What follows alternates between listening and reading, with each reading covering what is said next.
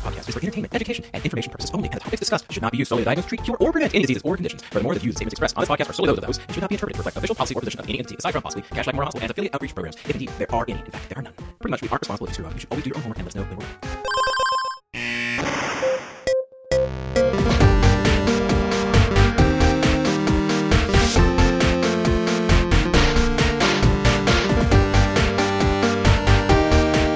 Hey guys, we're back.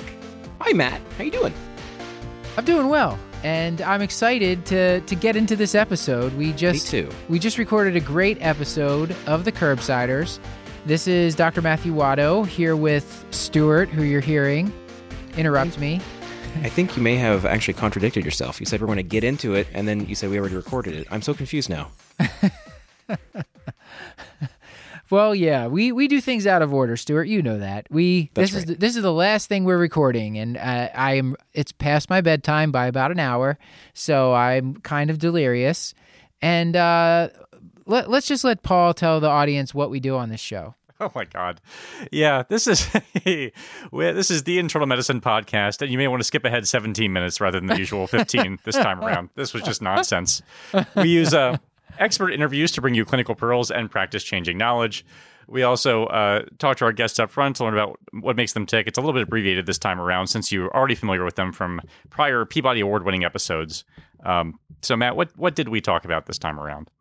Thanks for asking, Paul. Well, on this episode, this is kind of one of our healthcare policy for millennials episodes.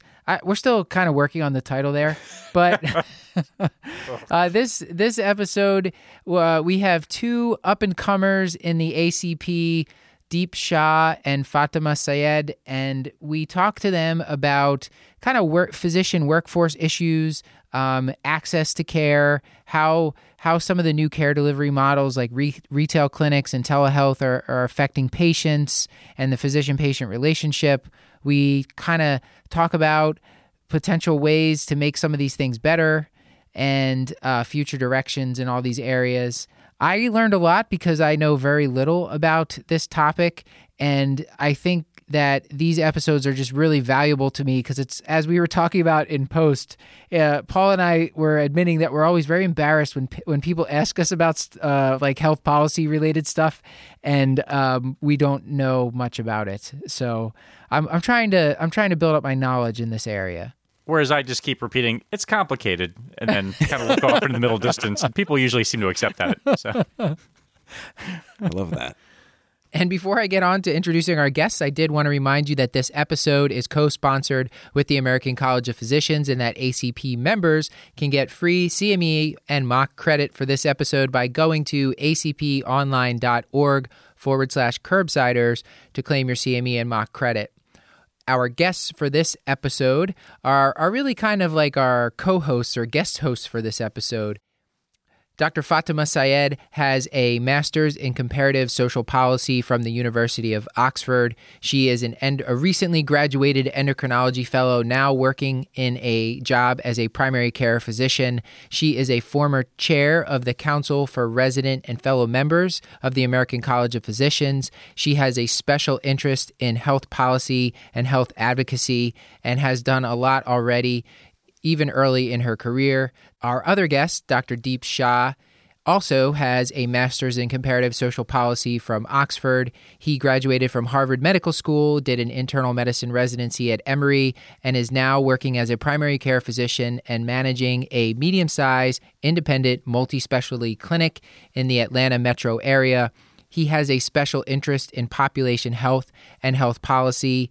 Once again, he has been very involved with the American College of Physicians doing policy work. We're so lucky to have both Fatima and Deep come on and answer our questions and teach us about this stuff, and I hope to do a lot more of these episodes. So without further ado, enjoy this wonderful conversation.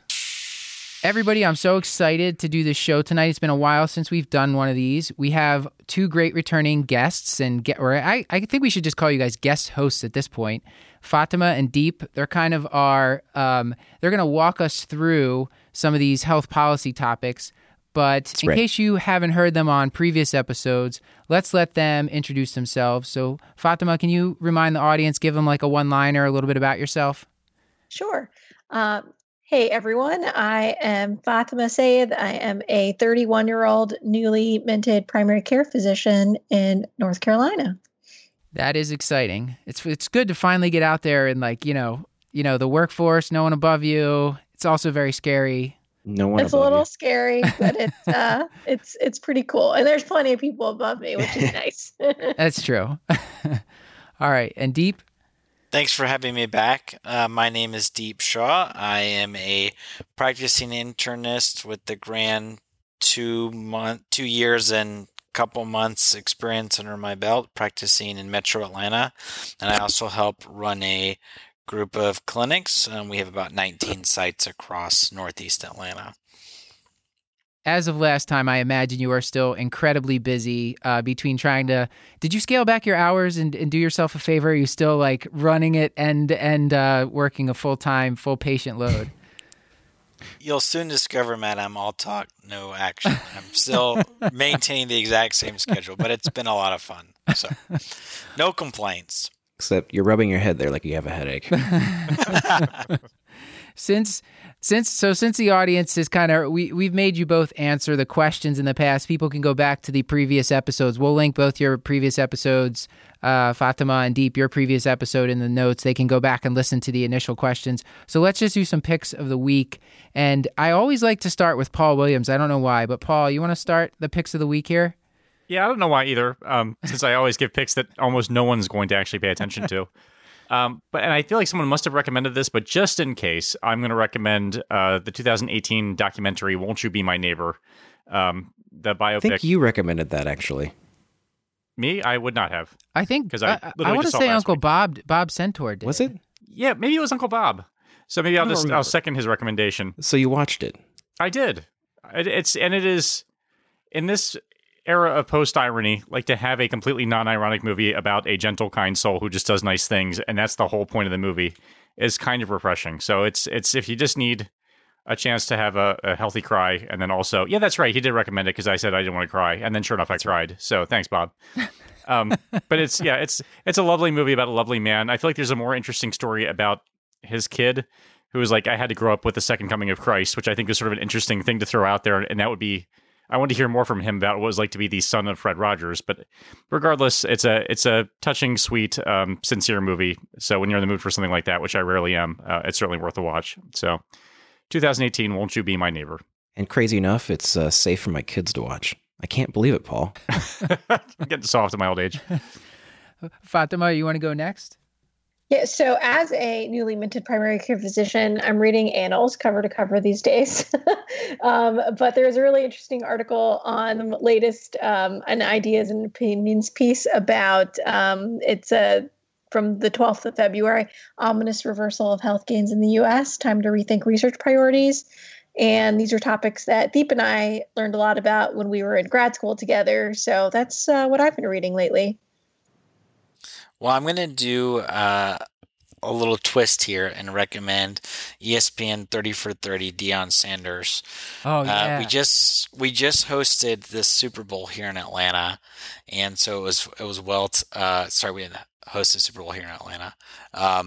But we did. Excuse me, we didn't play in it though, and there was a lot of hustle and bustle. And Deion Sanders is all you need to know about Atlanta sports from the era that he played in the '90s, and it's just a great film. And you can complement it with evening reading of David Brooks's The Road to Character. And in The Road to Character, he contrasts Adam 1 and Adam 2, which are your best self versus your external self, and how those two come into conflict. And I don't think there's any better example of that than Deion Sanders in 30 for 30. So enjoy. I have something really bad. So... Yeah. So if you want to feel like an absolutely wretched doctor, in fact, an absolutely wretched surgeon, my kids had me trying this game. It's just really, really bad. It's called Surgeon Simulator. I know it's kind of old, but I tried it with a VR headset, and I just felt like I was drunk the entire time, and trying to do a heart transplant with a hammer is impossible. Anyways, so that's Surgeon Simulator. Okay. I'm gonna recommend this is after some recent poor scheduling on my part and overextending myself. I am kind of constantly going back to this one book called Essentialism by Greg McKeown. He's like a business coach, and he also co-wrote the book Multipliers, which I've recommended before. And Essentialism is basically just a book about sort of like protecting your own time. And so I've been thinking about that lately, so that I can be better at the things that are important to me, where I think I can add the most value. And then just another thing, just a piece of advice that I am giving myself again. I was having a particularly down week a couple weeks ago, and jump rope. It was jump rope. Jump right? rope. Yeah, jump rope. Do your TRX. No, but it's basically just to make sure you have like things on your calendar that you're really looking forward to. I hope it can just pull you through anything. So hopefully on a weekly basis or a daily basis, weekly basis, monthly basis, you have things that you're looking forward to, big or small events. That's been helping me out a lot. So yeah. Didn't you also recommend like journaling before? Wasn't that I have recommended journaling. You can make fun of me for that. No, I'm actually not making fun of you, because I started somewhat doing that and brain dumping, and it's by far the most helpful thing I've ever done when I have so many things that are pulling me away. Because I think you know that I have a hard time sleeping at night, only because I have so many things going on. So if I just brain dump and say, I don't have to worry about these things, it actually really, really helps. Yeah. Good. Well, I'm glad you're trying it out. It's good.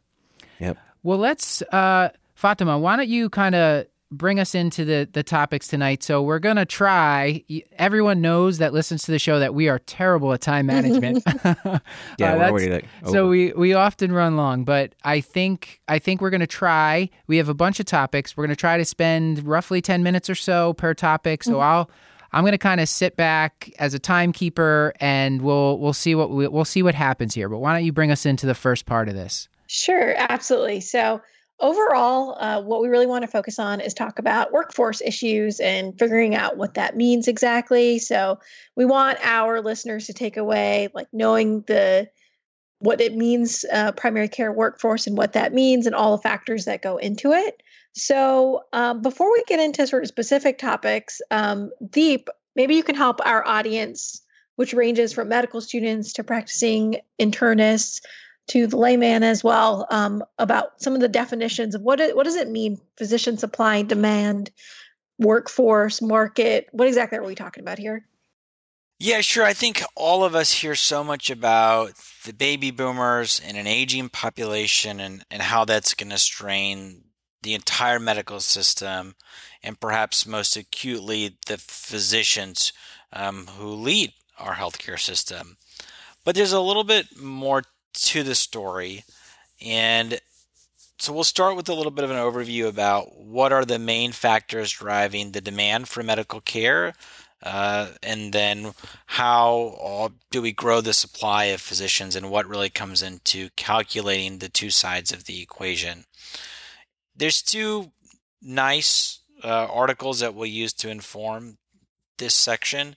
One was a paper published by the AAMC, or I should say contracted by the AAMC, and it's an update that was published last year to its original compendium on physician workforce issues. So if you go to the AAMC website and you go to workforce, it's the first thing that comes up, and it's the 2018 update.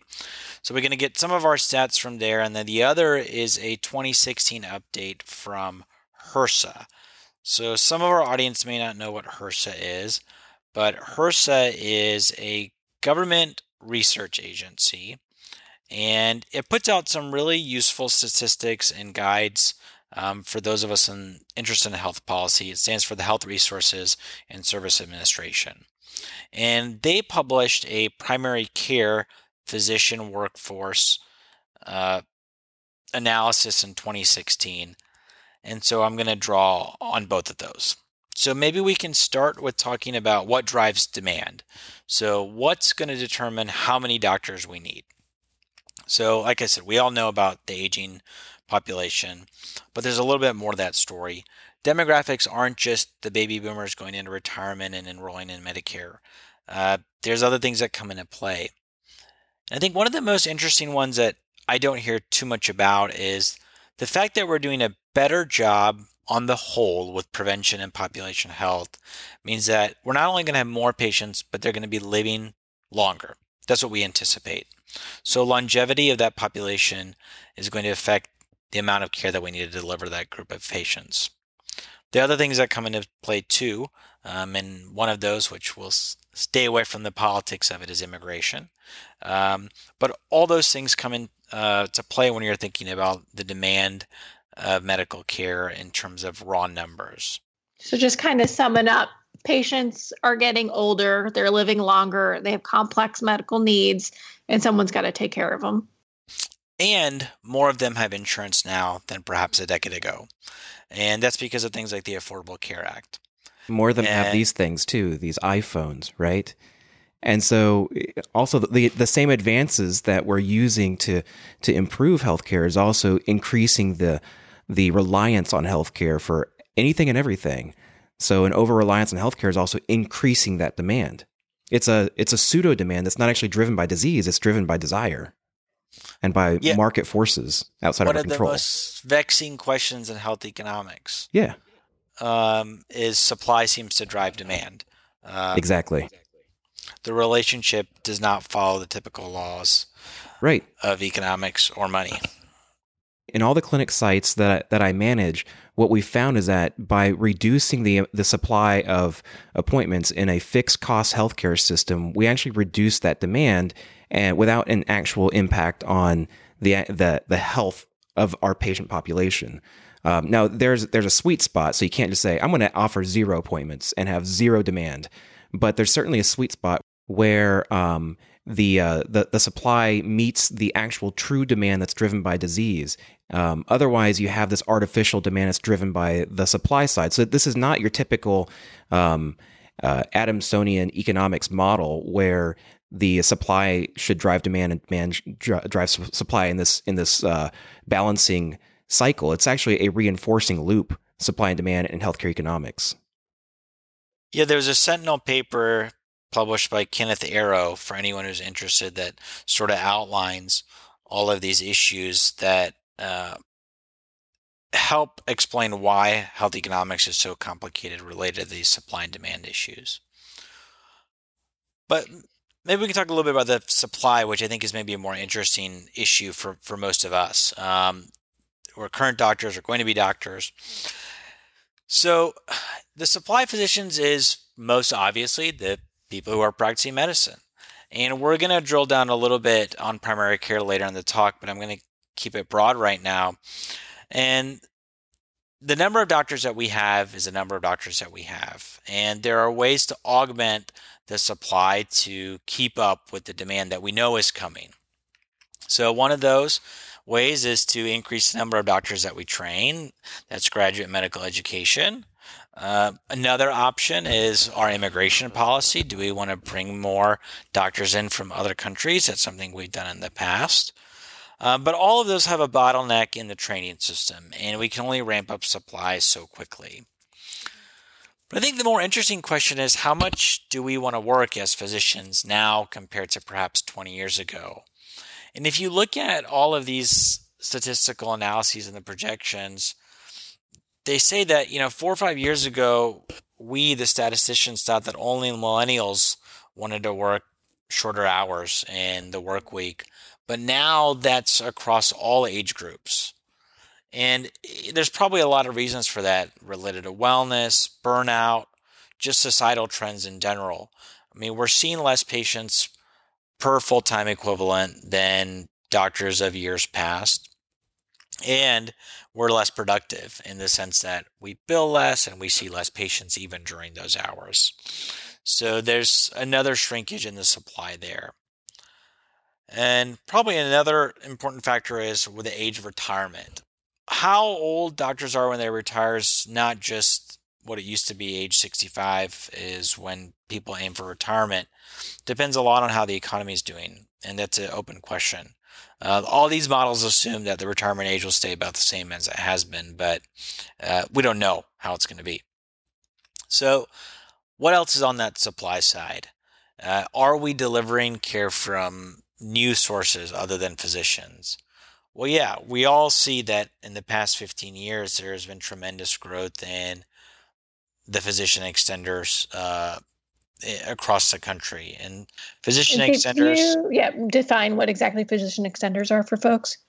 sure. So there's a lot of politically fraught terms of how we describe our colleagues in medicine. And for the rest of the conversation, I'll refer to them as either physician assistants or nurse practitioners. Nurse practitioners are also known as APRNs, Advanced Practice Registered Nurses. And they're a huge part of the healthcare environment now.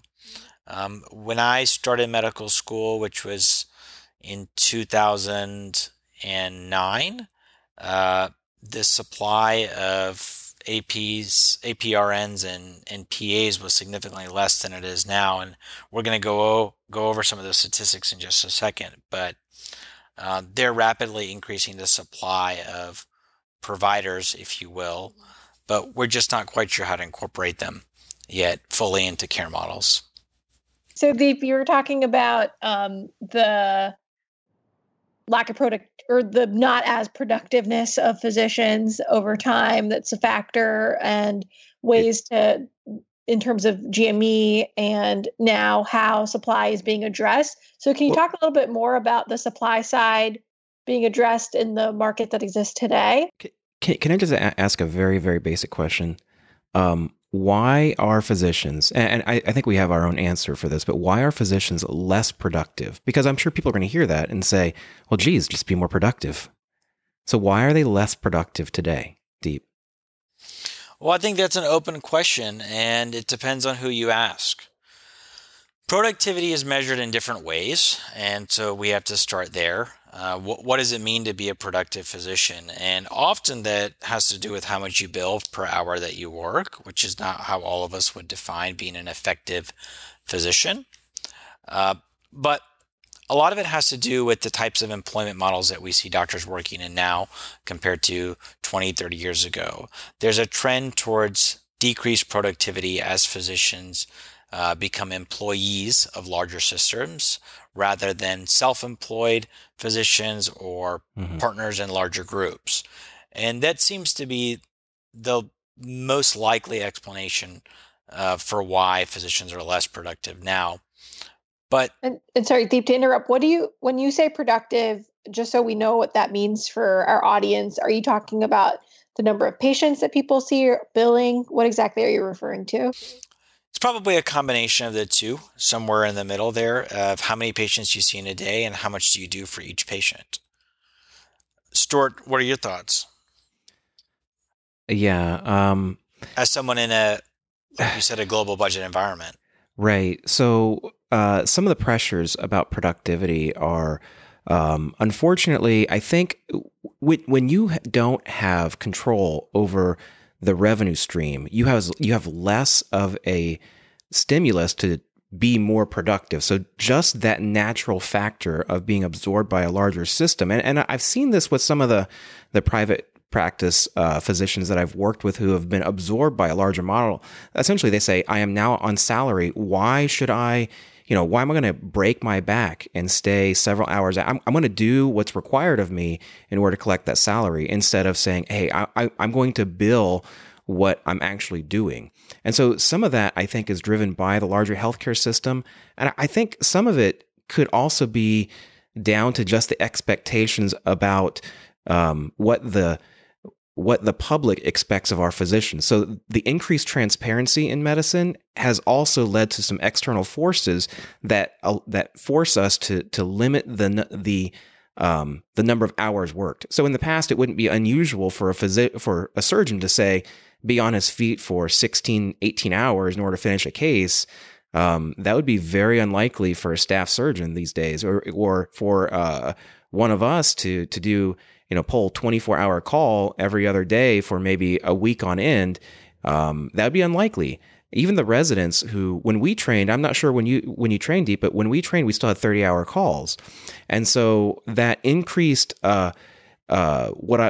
some form of stress inoculation also allows you to at least learn to feel what it feels like to, or to know what it feels like to work in a high stress environment. And so less stress inoculation for residents also is going to affect their productivity afterwards. So there's multiple competing reasons why I think productivity is being driven down. And I think it boils down to expectations, transparency, and larger socialized healthcare systems. I do want to just break. I have to point out. I mean, I watch the residents every day. They get plenty of stress. I mean, their workday is super intense. Their workday. I'm sure they do. So I'm sure they do. But the number of patients that are being seen by the interns, at least on the services that I work with, it's a lower number than the number of patients that I had when I was on service as an intern. Now, granted, they have a lot of external forces on them, so multidisciplinary requirements. We're talking outpatient medicine here, though, too. That's what we want to keep. We want to keep this focus on outpatient. So I don't want to get us too off track with this, but I think even so, and maybe this is. I mean, you could argue this would be accounted for in the actual billing, but I wonder if, to some degree, the fact that the patients we're taking care of are sicker and more complicated because we're doing a sort of kind of better job with chronic care conditions. Like, I wonder if part of that is just there's still work compression in the outpatient setting. I said the same way that I think we said the inpatient side, and we could argue that the residents work as hard, if not harder, because they're doing more work. I wonder if that doesn't translate to the outpatient side, whereas we take care of sicker patients because we're doing a marginally better job. It's just harder to get more done. I don't see that as much with the illness burden index, the IBI scores. They've been relatively flatline in the clinics at least for the past 6 to 10 years in the clinics that I've worked with. So I don't know if it translates well. But certainly, anecdotally, we do have sicker patients on hospice, less medication. So some of that doesn't translate very well to IBI when you start to de-escalate therapy, because they look at things like utilization rate, number of diagnoses, number of medications. There's a lot of things that go into IBI scores. So it's very possible that we're dealing more with the human side of medicine and less of what we'd consider to be the medical side of medicine. So it doesn't translate well to IBIs, but I do think that could have part of it. Well, I think there's one other factor that we haven't raised today, but we spent quite a bit of time on the last time I joined the show, which is the documentation and administrative burden. Oh, gosh. Which is an external driver that has monumentally decreased productivity.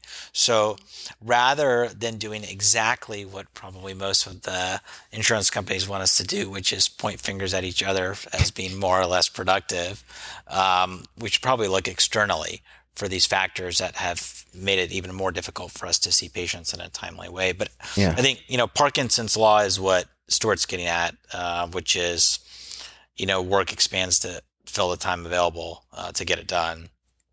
But it's a really interesting issue. In our practice, I'm a junior physician and I just can't see it as many as my senior colleagues. And whether it's because I don't have the stress tolerance or the capacity or what it is, I'm not sure. But I always come back to the documentation issue because I think it's soul crushing.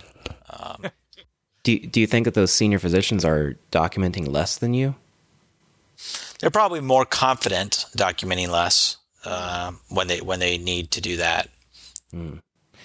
I think that we kind of have covered the various theories for productivity differences that exist between timings of now and in the past. But why don't we move on a little bit and talk about what all of this means for patients? Deep, do you want to go into that? Yeah, I think that's a great question. We don't know what patients want and what they'll accept as the next 20 years unfolds. We know that there's going to be a deficit and there's going to be a mismatch. We just don't know how much. One of the interesting statistics from the AAMC update is, the range of what they give as a predicted physician shortfall. So those projections go to 2030 and it's almost comical. The range of the shortfall is almost 80,000. They say the shortfall is between 42,600 and 121,000 physicians. Wow. Sure. Plus minus. Yeah. That's a large standard deviation there. And I think it just speaks to the fact that we have no idea how much most doctors are going to work. And second, how are we going to incorporate these new modes of care delivery and these new providers that are joining our teams, which are NPs and PAs? And we don't have any statistical background on which to build upon for any of those. Yeah. And when I say modes of care delivery, I mean beyond the traditional clinic. So we're talking about telemedicine, retail clinics, newer managed care models. Most listeners probably don't know what managed care means, but when I say that, I mean clinics where patients are assigned to a specific clinic and that clinic takes responsibility for its care over the course of the year rather than one-off visits with the doctor. Why don't we talk a little bit more about Deep? You touched on some topics that I think are interesting for what the market looks like now, what the climate of care delivery looks like now. Can you speak a little bit more about retail health clinics and different modalities of care delivery? Sure. I'd be so interested to hear from everyone else who's joined the conversation. In Metro Atlanta, where I practice, retail clinics really didn't exist probably 10, 15 years ago. And now, I mean, they're on every corner. You see an urgent care in a retail clinic pretty much everywhere you drive if it's a well-populated part of town. And those are primarily staffed by physician assistants or nurse practitioners here. And I'm sure there's tremendous variation across the country. But the American College of Physicians, with which both Fatima and I are very involved with, has looked into it from the perspective of patient safety more than anything. And also, my interest is really, what is my relationship as a primary care doctor supposed to be, if any, with these retail clinics that my patients sometimes visit?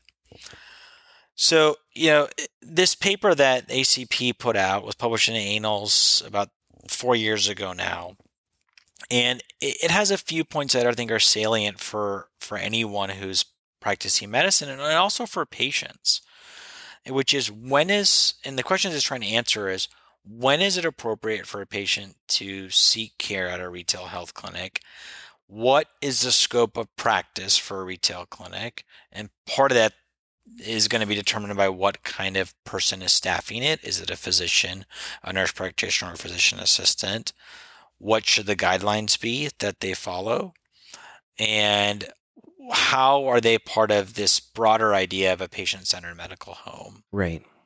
So as someone who manages PCMH medical homes for a living, one of the things that we found is that, at least in our closed system, that for our patients that utilize retail direct care models or direct care, so we're talking like go to the local pharmacy and you see a nurse practitioner or PA. The problem is that the communication between our PCMH teams and these retail clinics is actually fairly abysmal. So we don't know what happened. We don't know what medications were started. And so it leads to increased utilization of the PCMH core team, except for those patients that have very low IBI scores. So illness burden index, so something less than 2. If they access a retail clinic, essentially it's a difference of either sitting at home on your condition and doing nothing about it, or at least seeing somebody and knowing you're not having a stroke.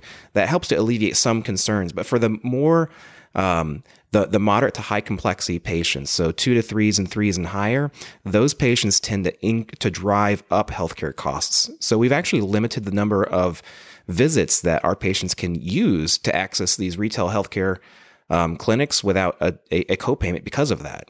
Can I just break in? The retail clinics, just correct me if I'm wrong, these are things that might be called an urgent care or a minute clinic. Yes. Or they might be at a pharmacy, or they might be their own standalone building. Yes. And there's a lot of heterogeneity in the type of care that's provided. So some urgent care centers actually are quite well staffed, and the care provided is very appropriate and is appropriately urgent. But for some retail clinics, they're being driven to do things like manage hypertension, manage hyperlipidemia, because that makes the patients come back. And so that kind of model really impacts our ability to provide good PCMH care for our patients. So that's the patient-centered medical home. So and you're touching exactly on what ACP's policy paper is on this. And it's basically saying that retail health clinics work okay for low-level acute visits, but they can't replace possibly what's going on in terms of chronic disease management. And that's what the PCMH models are getting compensated for. So it ends up possibly even hurting them to some extent. And that then the question is then who has the burden of creating that sort of communication line with the primary care physician? Yeah. And it almost harkens back to the clinical reasoning episode that we have in the past. You can make a bad decision, but if you don't follow up with a patient, you think, slam dunk, I did the right thing. Yeah. Yeah, it's interesting. My practice is actually open 7 days a week. And so we take turns staffing it on the weekends. So our patient base is lucky that they don't have to utilize the minute clinics or the walk-in clinics.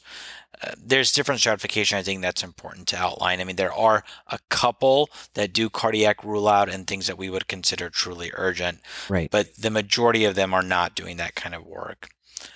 But what's happened is it's fragmented my relationships with the patients even more than they are in their current environment. And I think it's kind of useful to think about it in terms of any relationship. For the most part, I have a relationship with my patients and they're friends on some level. But with the introduction of the retail health clinics, what happens is whenever they need something simple, they go to the retail clinic. I need a vaccine. I want a medication before I travel, something along those lines. And they only come to me when there's something really wrong or in crisis mode. Now, what that does is it makes it very difficult to build a longitudinal relationship. You need good times and bad times in primary care. And when you have the opportunity to see them for their physicals, their vaccines, travel visits, what have you, those are usually very positive interactions. You have time to talk, get to know each other, so that when something is wrong, they're going to a mental health issue, they're going through a serious medical problem, whatever, you have some rapport. But what I find very challenging is how the growth of these and then sort of cherry picking the easy visits and the low acuity, as you're highlighting, Stuart, is it's making it harder and harder to develop those relationships. And the ACP point that I think is really important is the onus has to be on the retail health clinic to keep us in the loop. I mean, there's so many of them, and without their communication coming to us, the fragmentation just becomes more and more of a problem. And you may have touched on this, but what's the incentive for them to do that? Like, I mean, there's good patient care, so that would be great, and I think we're all on board with that. But from a financial standpoint or from really other metrics, is there any real incentive for them to keep primary care doctors in the loop? Absolutely not. In the same way that even hospitals are not required to let us know when our patients go to the ER or the hospital. Right. But it should be. And that's one of the things. And let me just say, so speaking from the patients go to these clinics because they want to see their primary when they want to see them. And it's unfortunately they can't get in the same day or even the next day a lot of the time. So that's a problem. And I think part of the thing, this would stress me out to no end when, like, my nurse would come in the room, this patient called, they want to see you, you have nothing for 2 weeks. And I'm like, okay, so sorry. Am I going to get, so your choices are, like, you give up your lunch, you give up your admin time, it puts more stress on you, but you don't want your patients, like, having to see one of your colleagues, because it's an easy visit for you to see someone and follow up. It's hard for your colleagues. And so I think that's part of why they go there, and it makes you wonder how it can be done in a minute. Yeah, and I try to, and as a hospitalist now, I try to call the primary care physicians, and sometimes you're really busy and you forget to or you don't do it, but sometimes you call them and they're too busy to even call you back. So it's there are actually the CPT and E&M codes you can now use for physician-to-physician discussion with a written report. And I do think that this will be incentivized. And the time that you have to spend in order to get 0.7 work RVUs is only 5 minutes. So 5 minutes compiling a report and sending it to the primary care physician. I mean, that's important. Yeah, that would build up. 99451 for everyone that's listening. In the electronic health record, a nice thing is if it's a primary care physician that's within the CashLax system, I can just send them a message in the record that says, like, hey, your patient was admitted. We ruled them out for MI. Their stress test was negative. They need to follow up for these 3 things. And guess what? That CPT code is meant for that. So even within your own healthcare system, you can send them a message within the EMR, and that meets the requirements of that specific CPT. So even within the same healthcare system, they're incentivizing that. I'm just sort of saying, like, for if there's a way for us to talk to all these people that's easy and not burdensome on them and us. Well, Matt, I think you're bringing up a really relevant point. Is there's obviously a huge demand for these. That's why they're all over the place. Yeah. And the alternatives we're giving patients right now are go to the emergency room on the weekends and nights.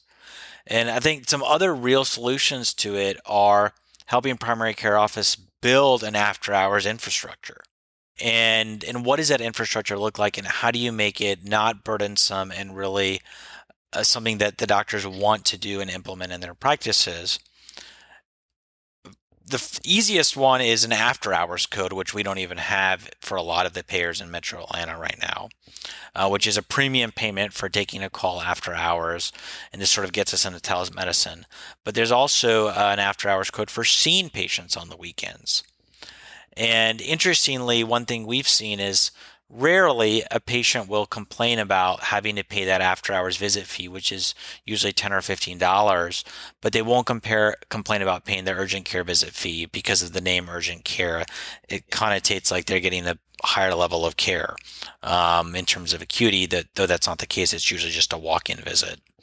So the question that we have to ask policymakers is, how can you support us and empower primary care clinics and systems at large to implement these with the current supply? And how do we really augment and enhance what we have to reduce the amount of fragmentation, close the access gap, and maybe try to make it a little more closed with the primary care team? And do you think telemedicine is the answer to that? I think it's probably part of the answer, but the rate limiting step with telemedicine and really retail health clinics in general, in any model beyond the traditional physician office, is if you want the care to really be led and delivered by physicians, the number of physicians is the rate limiting step here.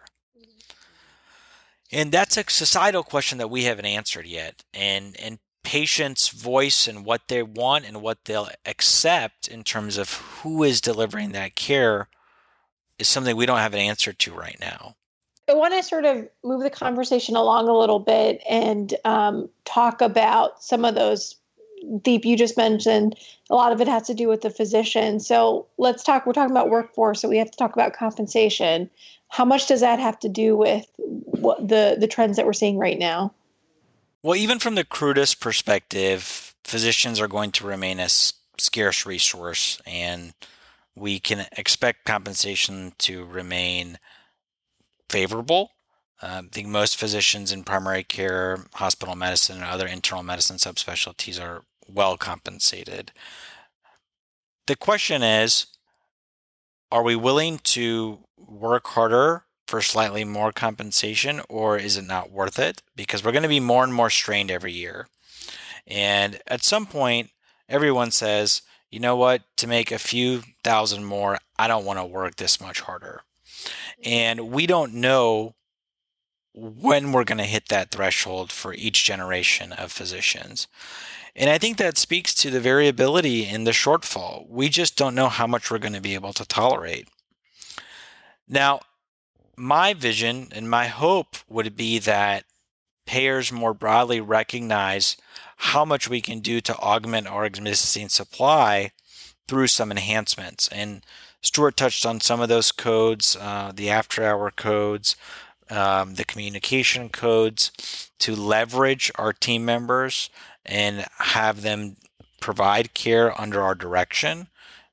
What we call that too is providing incidental to services.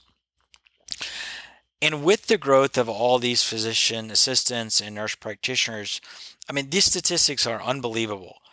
If you look at the HRSA paper and assume that the HRSA statisticians were having a great time when they did this and didn't pay much attention and just threw some ballpark numbers out there, okay? So according to their modeling, we're going to have a deficit by 2025 of about 23,000 primary care physicians. The South is going to be the hardest hit with a deficit of around 14,000. The Northeast is supposed to be okay with a deficit of only 810. But the excess of nurse practitioners and physician assistants is striking. They're saying that by 2025, we're going to have an extra 40,000 nurse practitioners and 20,000 physician assistants. Now I'm giving you rounded numbers here. Yeah. Go on. I'll ask my question after you might answer it in your. And I think those are just staggering figures, and they speak to the fact that we have not provided a compensation model for primary care doctors and other physician leaders in different roles, inpatient leaders that are on admitting teams, of how to appropriately leverage all these team members, get them involved in care delivery. And there's going to be a political question that's answered in every state, which is, what is the role of a physician assistant? What is the role of a nurse practitioner? And how, if at all, is that different from the physician? And that's a really challenging question, which probably isn't the focus of this podcast, but one that's really going to affect those supply numbers and also the compensation therein. It's interesting that we say that it's the aging population that's driving the demand, but when you look at the number of geriatricians, there's actually an excess based on the 2025 projections. That's unbelievable. I can't imagine. I know, and they clarify it later in the paper that really this is underutilization, and clearly we're going to saturate that number and we're going to have a shortfall in short order. But because they have to use status quo modeling, okay, it turns out that way. Yeah, which means it also takes away all these other novel approaches to medicine. So, yeah. You know what I mean? So it's kind of like, oh, well, we'll make I it was work going to somehow. say, I can't remember where I heard this exactly. My brother's an attorney, so I've been around attorneys a bunch, and I heard that the law schools train more lawyers than there are jobs, or at least good jobs. Mm-hmm. And I just wonder if with that kind of like projection for nurse practitioners and physician assistants, are they going to run into that where it's going to be super competitive to get jobs, or are they just not going to go into primary care? Are they not going to go into primary care? Was that all? You just have less people applying. And I think that's what's so interesting. No one knows, because we're still figuring out how to incorporate them on our care teams. And it's verdict's out. I mean, no one knows. Jury's out. It certainly feels like there's plenty of work to go around. So, like, the more the merrier, maybe. I don't know. Yeah, and I think there's a lot of opinions on every side of this. And every system in every state is approaching it differently. There's no uniformity right now. And that's a real challenge as we're trying to streamline care delivery. And I know that this has been addressed in other podcasts, but it's hard to talk about compensation without talking about gender pay gap issues and also racial disparities in payment as well, because all of those can influence what specialties people choose and going into medicine unto itself as well. So I won't delve into it, but I think it's important for us to sort of keep that in mind. Yeah, well, I think it's very important. And, the real question is, if you want to increase the supply of primary care physicians in the short term, number one way to do that is to increase the compensation for being a primary care doctor. And in some of these markets where we have an excess of certain medical subspecialties, people may incorporate more primary care into their practices. For example, certain subspecialists see their patients quite frequently. And maybe if they were compensated in a way that was appropriate for them to deliver primary care, they'd be more likely to do that. The number I always say is a good PCP should be making between $300 and $350 a year. And that's pretty far off the mark for where we are right now. Well, how about a mediocre PCP?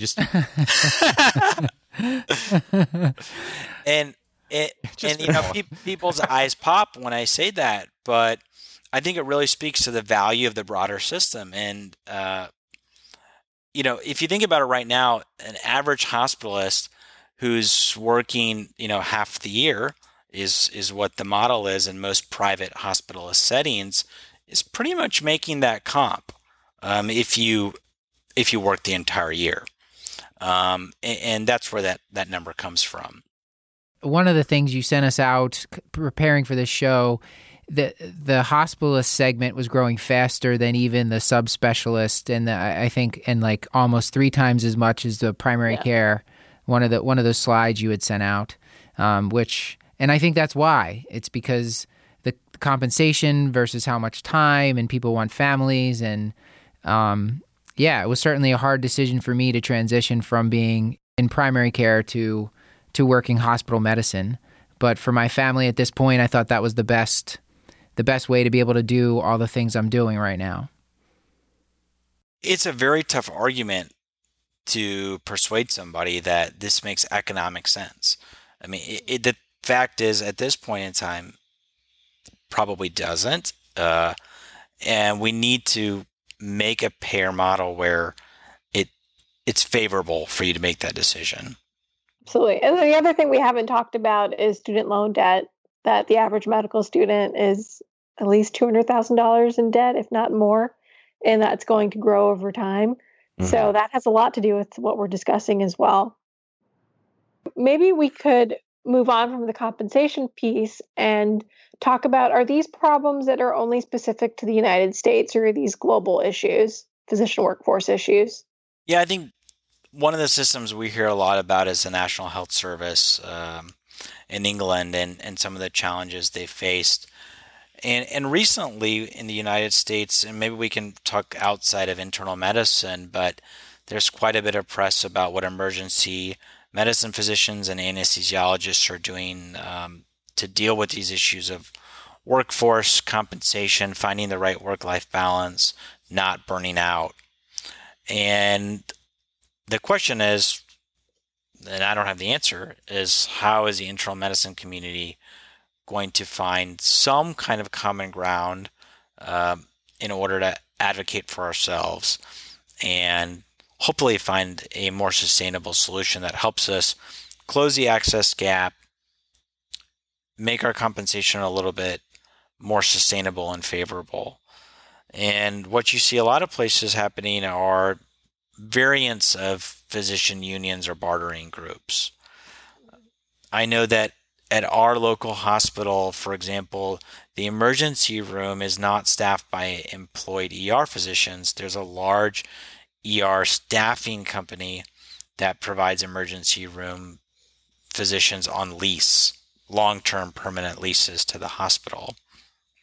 And I think that's given them significantly more control over the value of their time. And that's what I think Matt was getting at is, it's the value of your time. And we can't blame anyone for making a decision, a medical student or a resident that chooses whatever field that they go into, if they feel like it's a good value of their time. I mean, who are we to say that?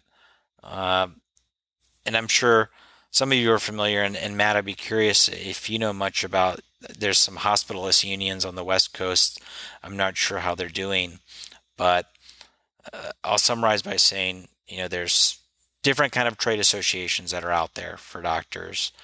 And some of those are staffing companies, some of those are unions, and then the rest of us are in traditional employment models and sort of seeing how things go and letting the market speak to us and responding.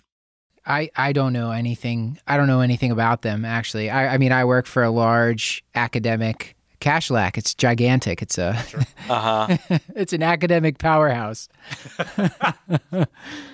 Yeah, I'll refer everybody maybe to a New York Times article. I think it's from early 2016, and it's about a group in Oregon, and the physician who it's centered around is Dr. Alexander, Rajiv Alexander. So people can look that up. He's at Peace Health. I don't know him personally. No endorsement. Well, Fatima, I think we have maybe just a couple minutes left. So maybe as part of our wrap up here, maybe you and Deep could tell the audience like what you're doing and maybe what they can do or how they can get involved to start working on these problems. I don't think these are going to be fixed in weeks or months. It's going to be years to fix all this stuff of hard work. But can you kind of bring us home here? Absolutely. So I think the main ways to get involved in things is to first educate yourself, read some of the papers that we talked about, look to understand what national trends are. But I really see change in this at a grassroots level to some extent in terms of knowing how your organization works and knowing the people to talk to get involved in the leadership's point of view and speaking within your organizations of what your issues are in terms of physician workforce issues and how they can make the work environment better to retain you specifically. And I think if enough people do that, we can start to see some trends for the better. There's one thing that we didn't talk about that I don't know if I should touch on right now or not is compensation from the Medicare perspective and seeing how much that might impact things. So I'm hearing that in a few years, and there's a big Patients Before Paperwork initiative that CMS has adopted that came from HCP, among other organizations, and that maybe coding itself is burdensome and patients and the documentation is burdensome. So maybe a level 3 and a level 5 will end up being compensated the same. So as a primary care provider, you need to know what that means and know that that's a trend that might exist. So I would just make staying educated be like a really big priority. Deep, any final words or final thoughts about this? What she said. No, I think I would just say that the first question every doctor has to ask is, what kind of system would be the best for my patients? And once you have a clear vision of that, and I think it takes a few years, and I myself am still learning and trying to figure out what exactly would be the best environment for my patients to receive care year round, recognizing that I'm a small part of a big healthcare environment. But once you have a clear vision of that, and in my case, as a primary care clinic, it's really about advocating for policies that will help me close that access gap. And talking to other people in the community, when you have the opportunity to talk to your leadership or the insurance companies that you work with about showing them the clear value of what your services provide. And then at some point, getting your patients involved with that effort too is I think what the dream is, because patients know what's good for them in a lot of ways. And I don't think we give them enough credit about being able to tell what kind of care they need when they need it. And that's one thing I've really come to realize over the past year or two is, I may not like that they went to XYZ place to receive this care, but oftentimes they have a valid reason for it. And we need to hear them and learn from that and see how we address it as a doctor's office. Stuart, are you with us? Did you have any closing words? Oh, no, I have no closing words. I am definitely with you, though. I find it very hard to believe, but I guess, Paul, do you believe him, or do you have any closing words? No, I don't believe him, and also no closing words. The long and the short of it is it's terribly complicated. I think going back to a way earlier point, and actually one that Fatima just touched on, is the administrative burden. I think cannot be overstated. I think patients like being seen by doctors, and I think doctors like seeing patients, and the work that you have to do to be able to see a patient seems to be becoming more and more. So the actual time in the patient room is almost the afterthought, and the job is sort of the aftercare around it. So I think compensation is important. I have a hard time reconciling the use of physician extenders, because I think Deep made this great point that the well visits are what allow you to actually develop the rapport so that you can take care of the sick visits. So to actually have those well visits or use those extenders in a way that takes away a chance to get to know the patients, which is the joy of the job, I'm not sure that's quite the answer either. So I guess that's a long-winded way of saying I don't have any answers, but I'm glad that smart people are thinking about it. I think it's telling too that we threw around some codes, and the fact that we have to know those codes just to get compensated is just ungodly. I mean, some of this should be just automatic. Mm-hmm. Maybe we shouldn't be the ones who are doing the coding. Oh, no.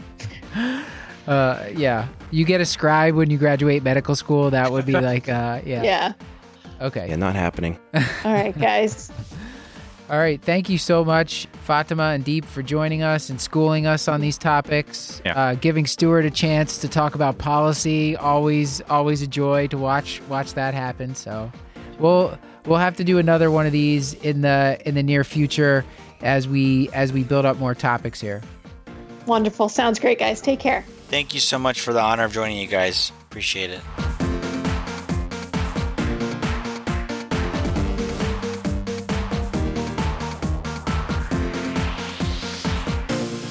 This has been another episode of the Curbsiders, bringing you a little knowledge food for your brain hole. Yummy. Did not like that one. Get your show notes at thecurbsiders.com/podcast and sign up for our mailing list at thecurbsiders.com/knowledge food to get our weekly show notes in your inbox. That's right. We're committed to providing you with high-value practice-changing knowledge. And to do that, we need your feedback. So please subscribe, rate, and review the show on iTunes or contact us at thecurbsiders@gmail.com. Special thanks to our producer for this episode, Fatima Sayed, and Beth Garbatelli, and to our social media team, Hannah R. Abrams on Twitter, Beth Garbatelli once again on Instagram, and Chris the Chew Man Chew on Facebook. Until next time, I've been and have always been Stuart Kent Brigham. And I'm Dr. Matthew Frank Watto. And I'm Ron Burgundy. And this has been Paul Nelson Williams. Thank you and goodbye.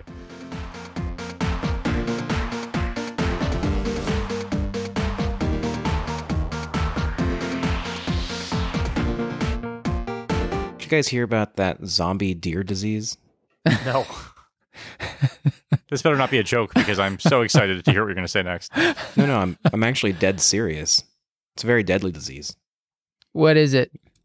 I don't know. It's some kind of deadly disease that it's spread to 24 states, and it's a prion disease. But it was supposed to be kind of a joke because it's a deadly disease. So that was it? I didn't really game that one that well. So... Where is there a punchline still coming, or should I just? No. There's no punchline. This is actually, I'm dead serious. This is a deadly disease.